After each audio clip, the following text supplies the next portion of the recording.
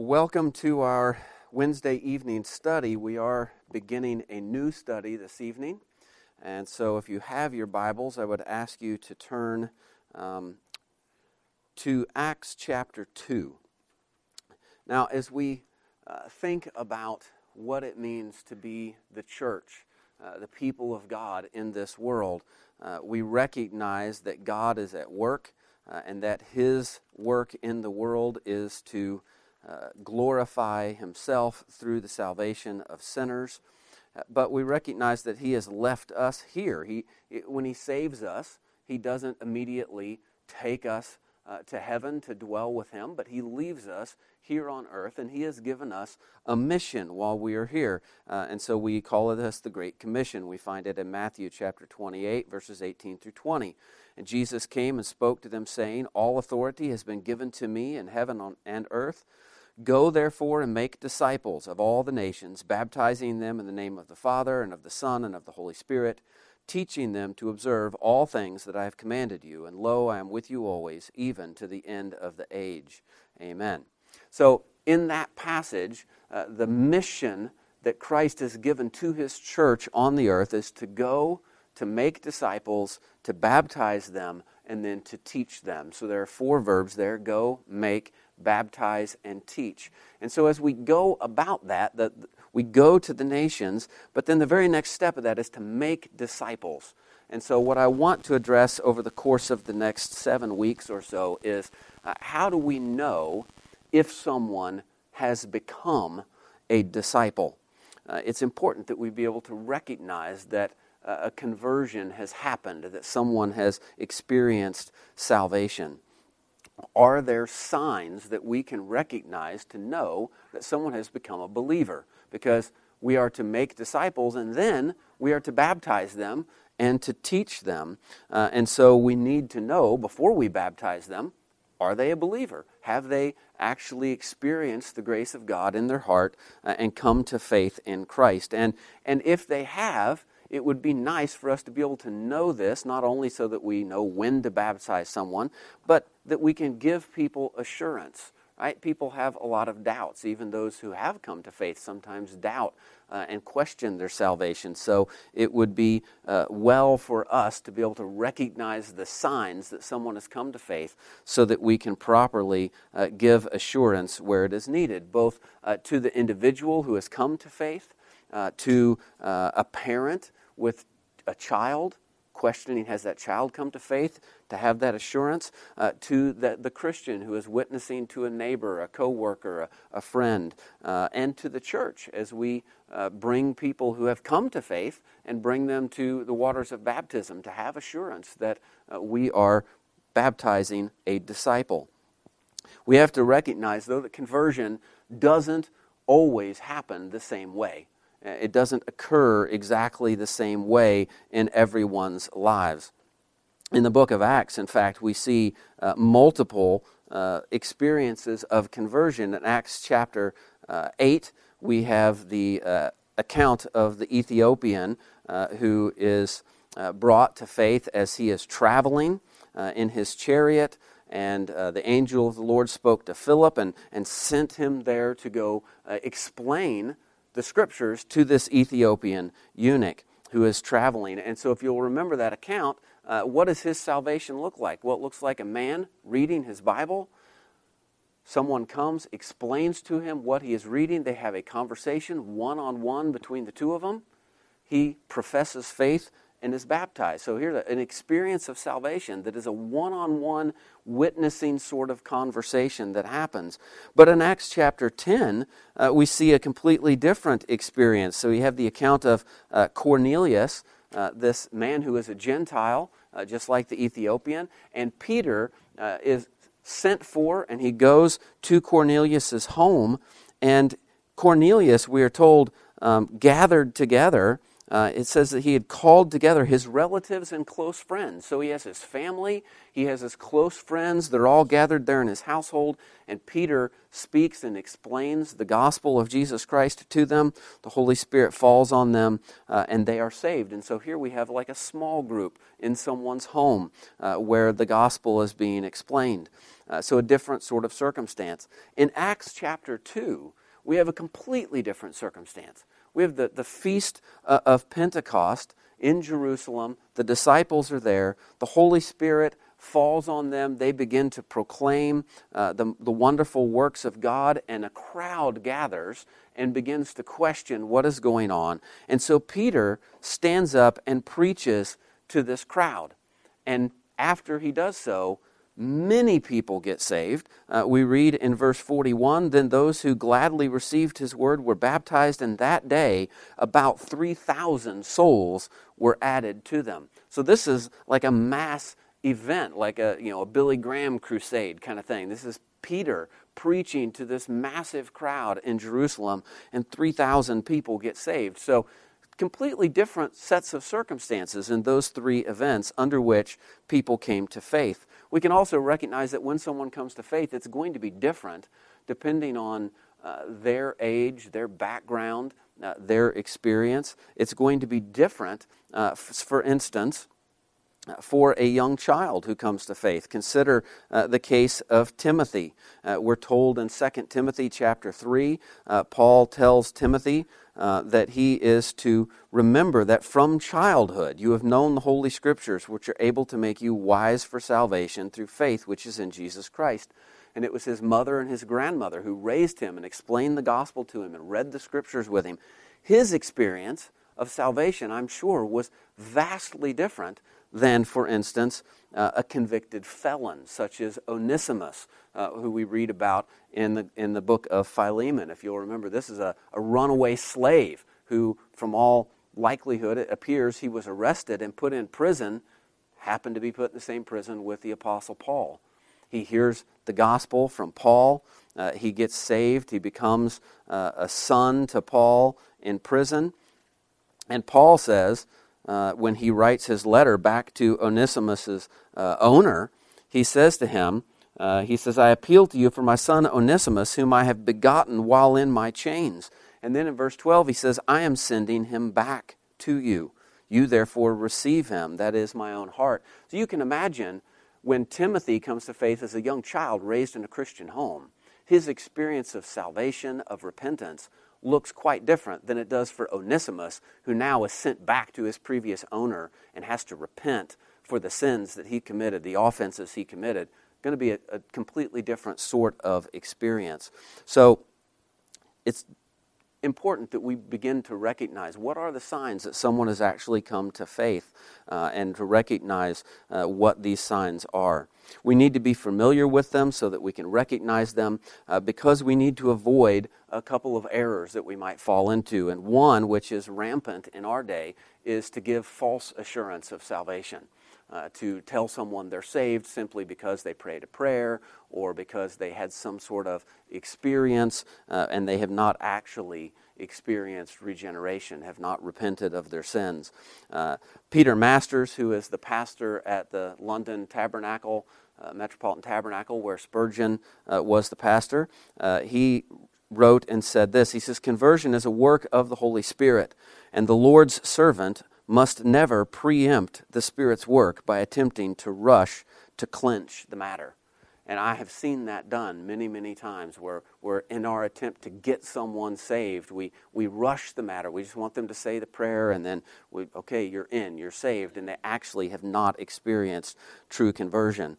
The other thing that we want to avoid is if someone actually has gotten saved, we don't want to unsettle them by questioning their conversion too much, right? We don't want to be too stringent about the matter. We don't want to cause them to struggle with doubt and disbelief. We want to be able to give assurance where it is needed, but also to caution against easy believism, and to diligently seek regenerate church membership. Our confession of faith in chapter 18 talks about the assurance of grace and salvation. And it says this in paragraph 1, although temporary believers and other unregenerate men may vainly deceive themselves with false hopes and carnal presumptions of being in the favor of God and in a state of salvation, which hope of theirs shall perish, yet such as truly believe in the Lord Jesus and love him in sincerity, endeavoring to walk in all good conscience before him, may in this life be certainly assured that they are in the state of grace, and may rejoice in the hope of the glory of God, which hope shall never make them ashamed. So we can have assurance of salvation in this life. And so that is our goal here, is to begin to understand what are the signs that someone truly has come to faith, so that we can give them assurance where it is needed. So with that, we're going to look at Acts chapter 2 and the response to Peter's sermon at Pentecost. We won't read his sermon, but we will read the response in Acts chapter 2, beginning in verse 37 and going through the end of the chapter. It says, now when they heard this, they were cut to the heart and said to Peter and the rest of the apostles, men and brethren, what shall we do? Then Peter said to them, repent, and let every one of you be baptized in the name of Jesus Christ for the remission of sins, and you shall receive the gift of the Holy Spirit. For the promise is to you and to your children, and to all who are afar off, as many as the Lord our God will call. And with many other words he testified and exhorted them, saying, be saved from this perverse generation. Then those who gladly received his word were baptized, and that day about 3,000 souls were added to them. They continued steadfastly in the apostles' doctrine and fellowship, and the breaking of bread, and in prayers. Then fear came upon every soul, and many wonders and signs were done through the apostles. Now all who believed were together and had all things in common, and sold their possessions and goods, and divided them among all as anyone had need. So continuing daily with one accord in the temple, and breaking bread from house to house, they ate their food with gladness and simplicity of heart, praising God and having favor with all the people. And the Lord added to the church daily those who were being saved. So over the course of the next 7 weeks, we're going to pick out 7 signs of salvation that we can see in this passage and discuss them. There could be other ones. There are other passages we could look at, such as 1 John, that talks about the love we have for God and for one another being a sign of our salvation, and we will discuss that at some point. But this evening we will begin with the first one, which we find right here in verse 36, or in verse 37. Now when they heard this, they were cut to the heart, and said to Peter and the rest of the apostles, men and brethren, what shall we do? They were cut to the heart by the preaching of the gospel of Jesus Christ. It was a deep wound, a conviction of their sin and of their offense against a holy God. And that came about because the gospel was proclaimed to them. That conviction of sin follows the preaching of the word. So we see in Romans chapter 10 where Paul says, how are they to believe unless someone preaches to them? Because faith comes by hearing, and hearing by the word of Christ. And so the gospel must be proclaimed, and when it is, people can respond in various ways. And this is one of the ways they can respond, is with this cut to the heart, this conviction of their sin. Now, this does not mean that someone who hears the gospel proclaimed and feels a conviction of sin suddenly, in that moment, has a full understanding of the doctrine of total depravity.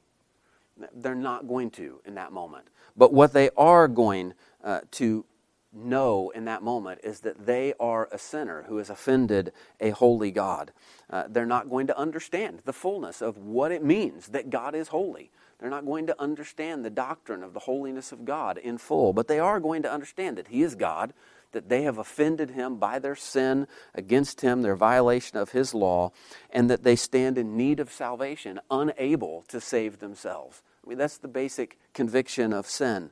And so any testimony of salvation that leaves out the idea of sin and conviction is to be questioned. A testimony that does not include a confession of sin and repentance from that sin is not genuine. In fact, we could see this quite often in celebrity testimonies, right? A lot of celebrities, we hear that they've gotten saved, and then you hear their testimony and you think, well, there was no sin mentioned. There was no repentance. I remember a few years ago, one celebrity, this was big news that he had gotten saved, and then shortly after that, there was an interview with him, and the interviewer had the audacity to ask about repentance, and the response was, well, I've never done anything I need to repent of.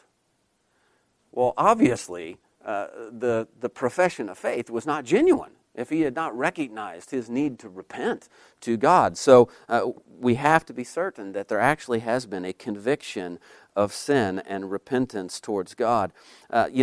Simply feeling empty on the inside and then having some experience that made me feel full is not the same thing as being convicted of my sin. This is one that we saw a lot when we lived in Boston. Getting sober is a good thing, but that doesn't necessarily equate to salvation. We see a lot of people in Boston, we asked them, they'd say they were Christian, you ask them for their testimony, and they'd start talking about how they got sober and went to AA. There would be nothing there about sin, conviction, repentance. It was just they got sober, and so that meant they were saved. So we have to be clear about what it means to be convicted of our sins. Over in 2 Corinthians, Paul's second letter to the church in Corinth in chapter 7, he addresses this issue. He says in 2 Corinthians chapter 7, verse 10, he says, "For godly sorrow produces repentance leading to salvation, not to be regretted. But the sorrow of the world produces death." So there's a worldly sorrow over sin that is not actually the right type of sorrow over sin. It's a sorrow that regrets the consequences of sin, the punishment for sin, regrets getting caught in whatever they did, but is not actually brokenhearted over their sin. Godly sorrow is a brokenheartedness over sin that leads to repentance, which is not to be regretted, or in some translations, not to be repented of. It's repentance that you don't turn away from. Right? If repentance, which we'll get to in a moment, is turning away from sin and towards God, the genuine repentance would not be something that you later regret or turn back from.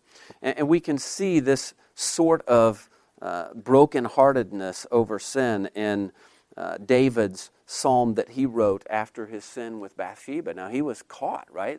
The prophet had to come and convict him of his sin, point out that he was the sinner. But when he did confess his sin, it wasn't just that he had gotten caught. It wasn't just the consequences of it. I mean, listen to some of the things he wrote here in Psalm 51.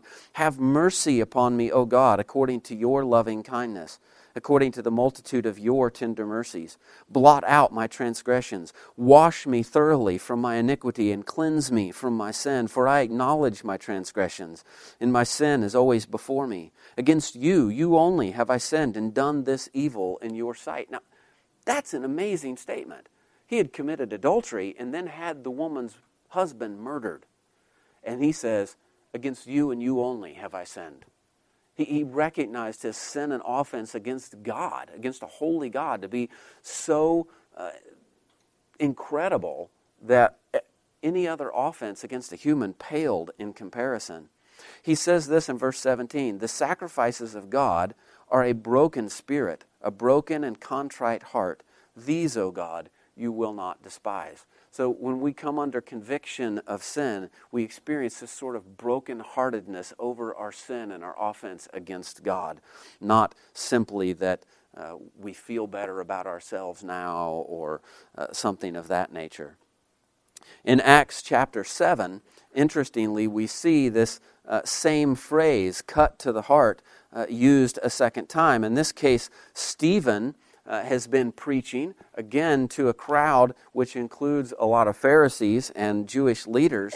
And after he preaches his sermon to them, Acts chapter 7 and verse 54 says, "And when they heard these things," same thing when Peter preached, when they heard these things, they were cut to the heart. Well, here it says, "When they heard these things, they were cut to the heart, and they gnashed at him with their teeth." But he, being full of the Holy Spirit, gazed into heaven and saw the glory of God, and Jesus standing at the right hand of God, and said, Look, I see the heavens open, and the Son of Man standing at the right hand of God. Then they cried out with a loud voice, stopping their ears, and ran at him with one accord. They cast him out of the city and stoned him. And the witnesses laid down their clothes at the feet of a young man named Saul, and they stoned Stephen as he was calling on God and saying, Lord Jesus, receive my spirit.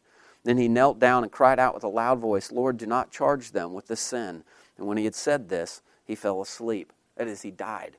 So here's the same exact words. Like, they felt the conviction. They recognized they had sinned against the holy God. But their response was quite different than the response in Acts chapter 2. In Acts chapter 2, their response was, what shall we do? Right? What shall we do? We felt this conviction. But in Acts chapter 7, their response was anger. Their response was to gnash their teeth and then to stone the messenger to death. They recognized their sin. They were cut to the heart about it. But instead of being brokenhearted over it, they were angry about it. Their desire was to make that conviction go away by whatever means necessary. It was a worldly sorrow. It was more than that even. It was an open rebellion against God that resulted in their anger being taken out on Stephen, who was the messenger who proclaimed the gospel to them.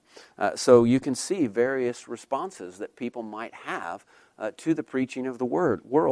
They could have worldly sorrow, where they feel some remorse or some sense of sorrow, but not really over their sin so much as how you're making them feel in that moment or something of that nature, but it doesn't lead to repentance. They could have an angry response like this crowd did in Acts chapter 7, or they could have a response of godly sorrow leading to repentance, as the crowd did here in Acts chapter 2.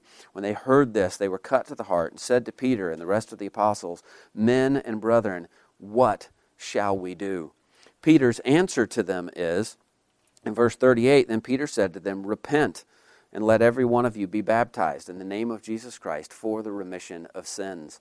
So we're going to leave off the discussion of baptism till next week, but address this idea of repentance. This is the response to the conviction of sin. We are to repent of our sin.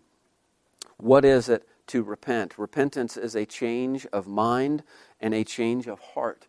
It's a change of our affections. We no longer love our sin, but we're hating our sin. We're brokenhearted over our sin. We're no longer ignoring or dreading, fearing in a bad way, or angry towards God, but rather we're loving towards God. So you can see our affections shift from our sin to God. We feel brokenhearted over our sin against Him, and our heart changes. A change of behavior follows this sort of repentance, right? We call this sanctification, but sanctification is something that happens over time. Some change in behavior will happen immediately at times. We think about the woman caught in adultery in John chapter 8. At the end of that story, what does Jesus say to her? Go and sin no more, right? Stop the sin right now. Repent of it. The behavior changes immediately. Sometimes the behavior changes over the course of time. We can think about some things that the Apostle Paul has written. In 2 Corinthians chapter 3, verse 18, he says, But we all with unveiled face, beholding as in a mirror the glory of the Lord, are being transformed into the same image from glory to glory, just as by the Spirit of the Lord. So we're being transformed. Over time, we're being sanctified. We're learning to put sin to death in our lives. In chapter 7 of 2 Corinthians, he says, Therefore, having these promises, beloved, let us cleanse ourselves from all filthiness of the flesh and spirit, perfecting holiness in the fear of God. So sanctification is something that happens gradually over the course of our lives. There may be some immediate sins when we are convicted of our sins and we repent. Some behavior may change immediately, but there are other behaviors that are ingrained, deep patterns of behavior, things we don't even know are sin at that point, and later we recognize they are. You think about the Apostle Paul, when he over the course of his career, if you look chronologically at the things he says about himself, it's interesting that early in his ministry, he calls himself the least of the apostles. By the end of his ministry, he is calling himself the chief of all sinners. The further he matured and grew in the Christian life, the more he recognized the sin in his life that he needed to repent of. So we shouldn't expect someone who is newly convicted of sin and repenting to repent of every single sin in their life, to even know every single sin in their life. This is something they will learn over time and repent of over time. And this is a process that is never completed in this life. We do not attain perfection. In Romans chapter 7, verse 18, Paul writes and says, "For I know that in me, that is, in my flesh, nothing good dwells. For to will is present with me, but how to perform what is good, I do not find." And in verse 23, he says, "But I see another law in my members, warring against the law of my mind, and bringing me into captivity to the law of sin, which is in my members." And so Paul's talking about this sin nature that dwells in us even as Christians, and that the ongoing battle against sin throughout the course of our lives. In Philippians chapter 3,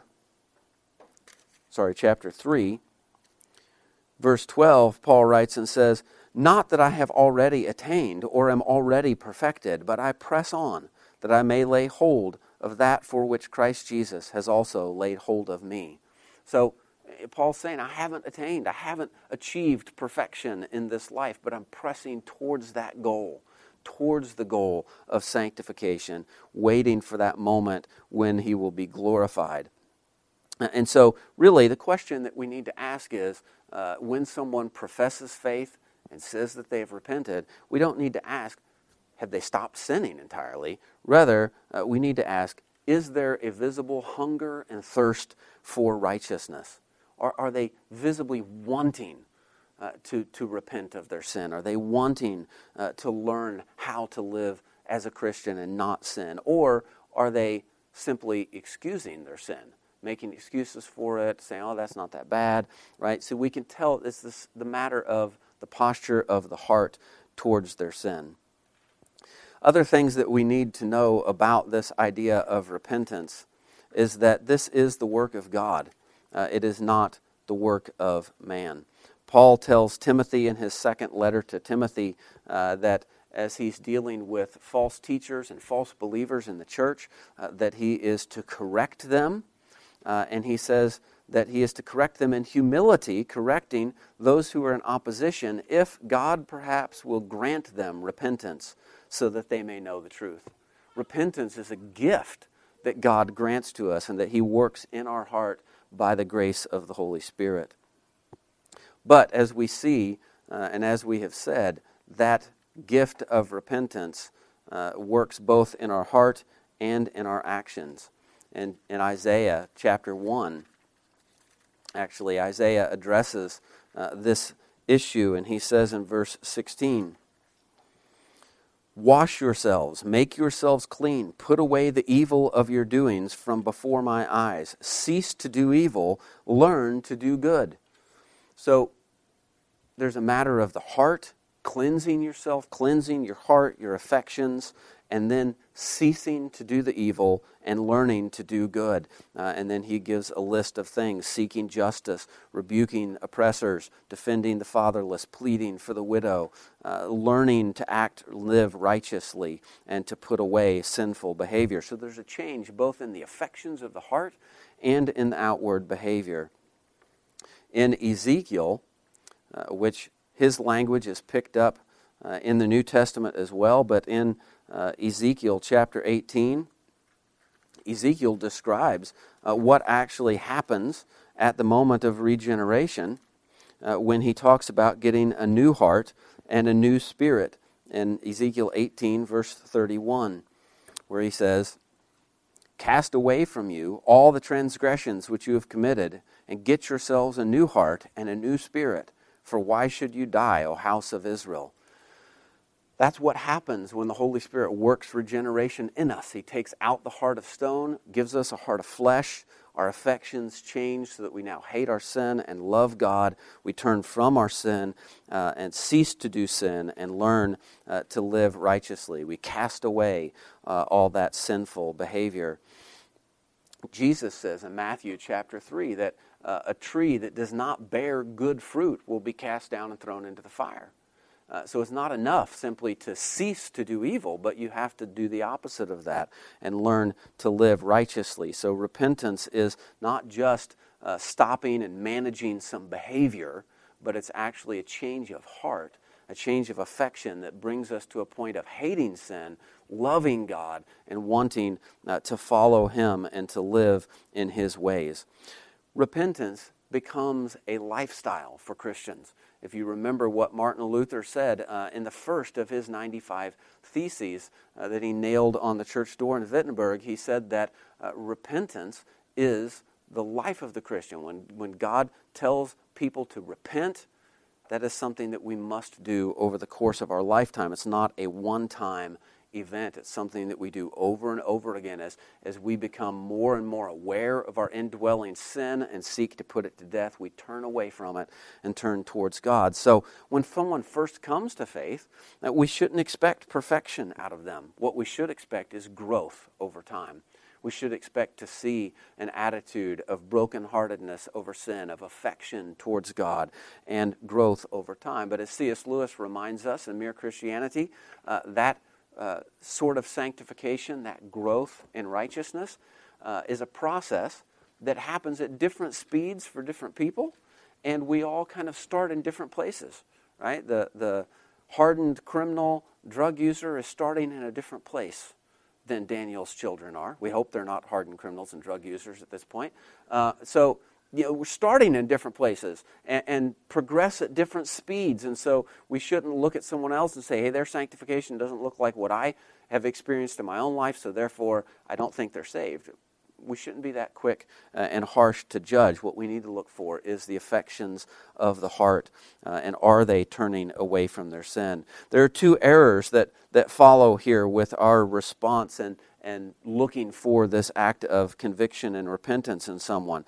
The first one is to think that repentance is easy and that it can be fully accomplished in this life. Right? Repentance is not easy. It's hard. Confessing your sin, feeling brokenhearted over your sin requires humility, admission of guilt. It requires admitting that you can't save yourself, that you need salvation from outside yourself. And we shouldn't think that we can accomplish it in this life and become perfectly sanctified. If someone has that sort of a view of repentance, they have a very low view of sin. They don't recognize the sinfulness of sin. The second error, the opposite error, is to think that repentance is too hard. That perhaps, you know what, I've sinned too much. No way I can repent of this, or God can't forgive me of this. That error has a low view of the grace of God. We're not recognizing that Christ died for these sins. They are paid for. And if we repent and turn away from them, we can experience grace and forgiveness from Him. So we want to avoid those two errors. We want to avoid the errors of giving false assurance, and we want to avoid the error of judging too harshly because someone's sanctification is not happening at the speed that we think it should. But we want to look for this change of heart, this brokenheartedness, conviction over sin, and this you can almost feel the heart-wrenching tone of voice they ask this question in. Men and brethren, what shall we do? They've been cut to the heart over their sin, and Peter says to them, repent. And then when they do repent, other things follow that we will look at in the coming weeks. Well, let's close in a word of prayer.